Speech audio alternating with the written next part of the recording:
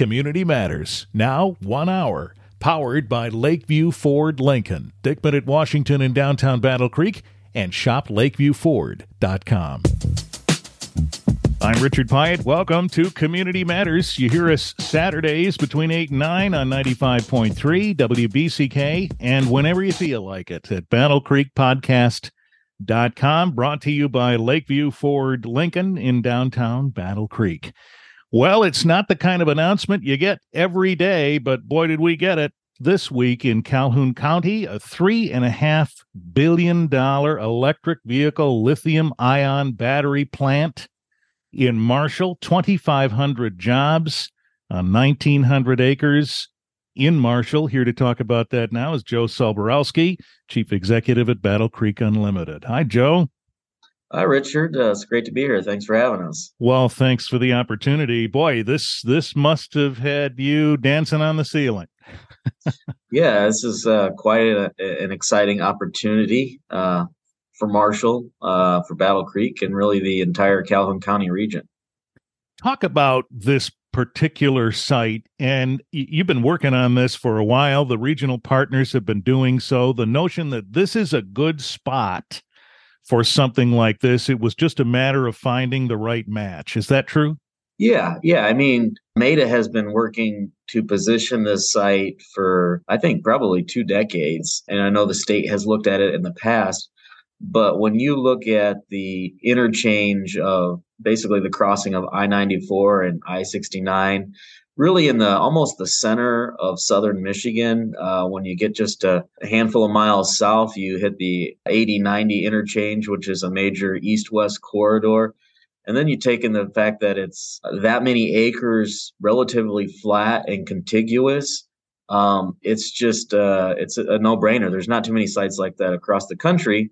And as you start to see these mega sites really pop up across the country as chips are becoming more prevalent in the U.S., as the EV industry is continuing to evolve, there's really not that whole heck of a lot of sites that have that with the potential to easily get infrastructure there or infrastructure already at the site. Yeah, so talking about the proximity to transportation is an important thing. You know, when you're manufacturing and you're doing so on a certain schedule, you have to be able to deploy your products quickly and efficiently. And so this location, because of the situation you described, is one of the components that they're interested in, being able to move it out once it's made. Yep. So what are the other considerations, too, that a facility like this needs to have?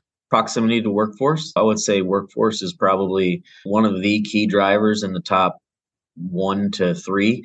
When you're talking about 2,500 jobs, that's a lot of jobs. So the proximity of this site, in order to pull from Battle Creek, in order to pull from Lansing, in order to pull south of Marshall and all the way over to Jackson, it's a pretty good location, which touches several employment pockets so that it's not to be such a strain on the area. And frankly, 2,500 jobs is a lot of jobs, but I think it's about the right size of jobs to support something in this area without creating a whole heck of a lot of strain on other industry. It will create some strain, but there's some solutions that all of us are collectively working on to help with that.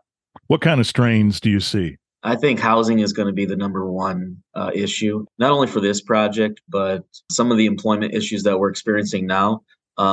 Everything points back to housing. We can migrate folks into this area, whether it be Marshall, Battle Creek, Calhoun County, or the greater region. But where are we going to house these folks? In Battle Creek, we went from a population of 0 with the Burmese population to a couple thousand in about a decade's period. But we're limited on housing options. The idea, too, that this could pull from some of the local employment base, but as you point out, there might be some within driving distance, but you could even make an argument, right, that there are maybe some experienced automotive workers in, say, the Detroit area that may wish to come over and move when they do that. So they'll have to live somewhere, right? Right. We have to have that ready. I mean, as the project unfolds and those details become more clear on wages, there's the possibility for people to migrate here from the south. We've had that happen in the industrial park here in Battle Creek. Yeah, interesting. Move several states from where they Yes. are now. Yeah, Yeah. interesting. So we've got a little time, right? I mean, it's going to take some time to build this and get it up and running and that sort of thing. So we've got some time to figure out the housing issue. Do you see some parallel work being done, and then by the time the demand is here, we'll have some improved stock to choose from? Absolutely. I think there's been a lot of foundation being laid across the county for some of this, but this is going to accelerate the collaboration, the cooperation, and the parallelness that you're talking about, getting some of this product online when we talk about housing and get some developers lined up. The construction project itself is 2 years, maybe 2.5 years by the time it's all said and done before the ramp up of hiring continues. But in the short term, hotels will probably be booked with construction workers. We're working on a hotel that has a lot of meeting space that'll be done in about 18 months. So that'll be coming online at a pretty good time when the operation gets closer to being operational. Hmm. So it's exciting. That's just kind of one thing of that we can point to that we've been laying the foundation towards something like this. So, what's the Battle Creek Unlimited role in this? How have you helped the regional partners, or what's the role that BCU has played? Well, the state of Michigan really kind of runs point on these large projects, and MEDA and the Marshall folks have obviously played point with the MEDC on assembling the land, marketing it. The kind of peripheral organizations, have been brought to the table as the companies come visit the site. We answer questions about our community, some of the things we're working on with housing, working with our municipalities. For instance, the city of Battle Creek is a critical utility provider to this project. They're providing water, I believe possibly some wastewater capacity. They'll be supplying it to Marshall, and Marshall will be supplying it to Ford. So a lot of cooperation that's gone on behind the scenes, and quite frankly, many of projects have looked at this site over the last 3 years as these mega projects have become more popular. So, sitting at the table, talking to the companies about what we have, Battle Creek Unlimited manages a foreign trade zone for 14 counties. So, I think that's a pretty lucrative tool that maybe the folks at Ford will want to take a look at as well. Well, the idea that this isn't without challenges, but this is not new. We knew this would be part of the deal when someone settled on this site. So there have been, I presume, lots of discussions about those things, and there would be going forward, right? I mean, there's a Yeah. number of stakeholders here who will have concerns about it. Schools, for example, and as you pointed out, the housing question and that sort of thing. Are there ongoing collaborative conversations in which the community would be involved and to try to address all questions and concerns? Yeah, I mean, it's going on right now, like Battle Creek. I know we're talking about it with our Battle Creek stakeholders. And I'm positive that collaboration and those conversations are going to accelerate beyond just my familiarity with Battle Creek, but probably countywide with many of these communities as the details really start to roll out. When we talk about these jobs, 2,500, these are well-paying jobs, right? I mean, generally speaking, the auto industry does pay well. We would think this is no different, right? Right. They said these would range from $20 to $50 an hour, depending on the skill set. So Hmm. absolutely. And we're talking to be operational 2 years from now. Who knows where the wages are going to be 2 years from now? Oh boy, that's a really interesting point because we've seen how they've changed more recently. Yeah.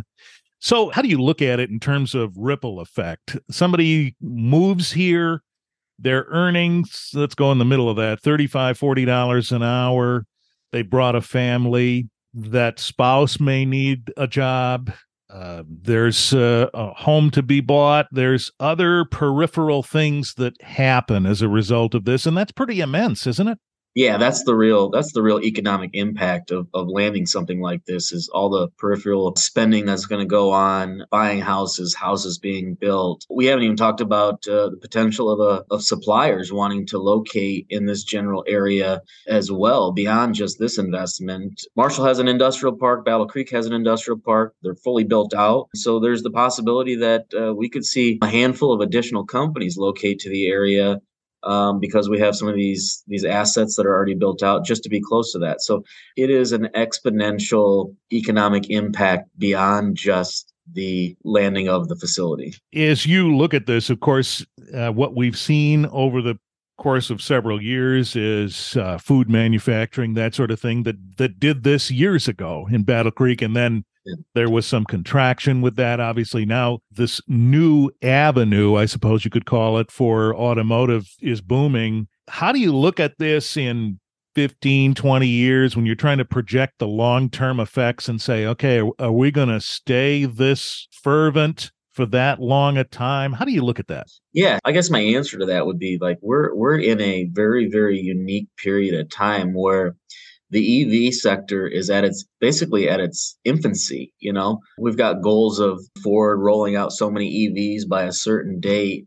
We probably have a 20 to 30-year shift from internal combustion to EV, and these investments are just beginning.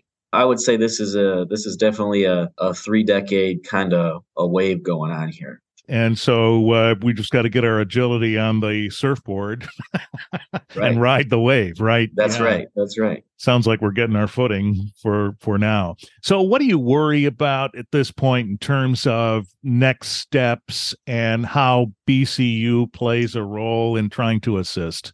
If there's anything that gives me a little pause, but it's also opportunity, is the housing component. We need to make sure that we in Calhoun County, these various communities, can really absorb this economic impact, keep the dollars here as local as possible. But in order to do that, we've got to have real solutions in a pretty quick time frame on housing and inward migration to not only support this project, but to support our existing employers that are here that have invested in this community and communities for a long period of time. We want to make it a win-win-win for everybody. Yeah, that's an interesting point. So if there's an entity that's existed here for a period of time, maybe at times they've had struggles with hiring. Now Ford comes to town, has these vast opportunities. Does that suck up the talent pool, or does that bring other talent here that gravitate this way, and then there's a ripple effect for the other employers? So how do you look at that? I think you hit the nail on the head there. I think that is a fear, but if handled correctly, your latter statement there is yes, it brings an inward migration, which that can help everybody. So we've got the attention of the state right now because of this project. Let's parlay it into solutions for all. And when you say you have the attention of the state, this kind of thing raises the credibility for this area in terms of a viewpoint on situating these businesses here. Is that how you'd phrase it? Absolutely. Yeah. Absolutely. You might say there's other wheels that could be turning in the future that might also pan out similarly. Yeah, and I'm encouraged what I'm seeing out of the state. If you look at the budget proposal, and it's just a proposal, there's obviously some things that are going to go on, but there are certain buckets that are identified that we're hopeful this community, this county, Marshall, they can all take advantage of that are directed towards mega site projects. And I'll say it's on the community development side. So very encouraged to see the state moving in that direction. And, got a large surplus. So let's put it to use in a way that has a payback as well. About that housing idea, is there any information that you were privy to that gives you a sense for generally how far an employee might be willing to live from the plant? So here's why I asked that. Yeah. We have a certain area here that is limited on its housing stock now. Presumably that'll change, at least in part, over the next couple of years. But if we don't take advantage of that in Calhoun County, would somebody be willing to drive from South Bend, Kalamazoo, Lansing, Ann Arbor? Would they be willing to drive that far? And is that part of the considerations that you factor in? Yeah. So the answer to the question is it's all dependent upon wage. I would easily say that somebody's willing to drive 45 minutes. So sometimes it's marketed that they'll drive as far as 60 minutes. So the higher the wage, the longer the commute. If we just put a radius on 45-minute drive time of the site, you can imagine where somebody would drive from.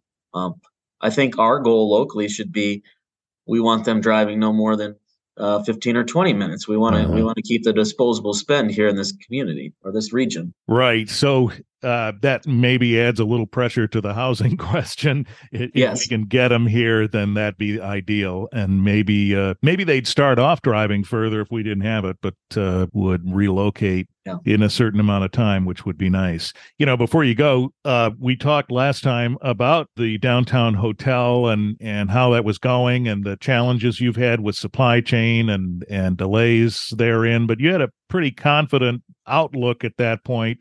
How are you feeling about it today? We're feeling pretty good.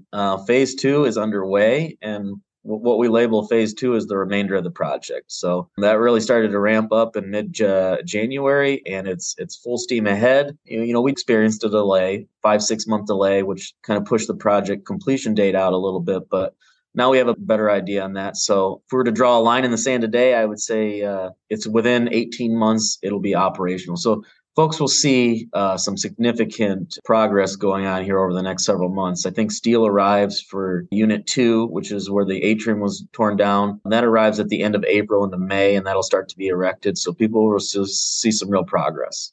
Yeah, I was sitting at the light down there where you have a really great view of it. I was just noticing how the light is coming through the glass at this point because you've emptied it all out, and you can see that there's been certainly work done there. And that upper level where you see the light shining through quite a bit because the glass is all the way around it, that's probably interesting space there, no? Absolutely. It's going to have unique spaces that I'm sure the public is going to want to partake in when it's operational. So we're really trying to capture at the top the view of the city. So we're positioning some spaces that can happen. Well, we'll look forward to updates on that. And I'm sure we'll talk again about the battery plant and other things before long. Thank you, Joe. All right. Thank you, Richard. It's always a pleasure. We'll be right back.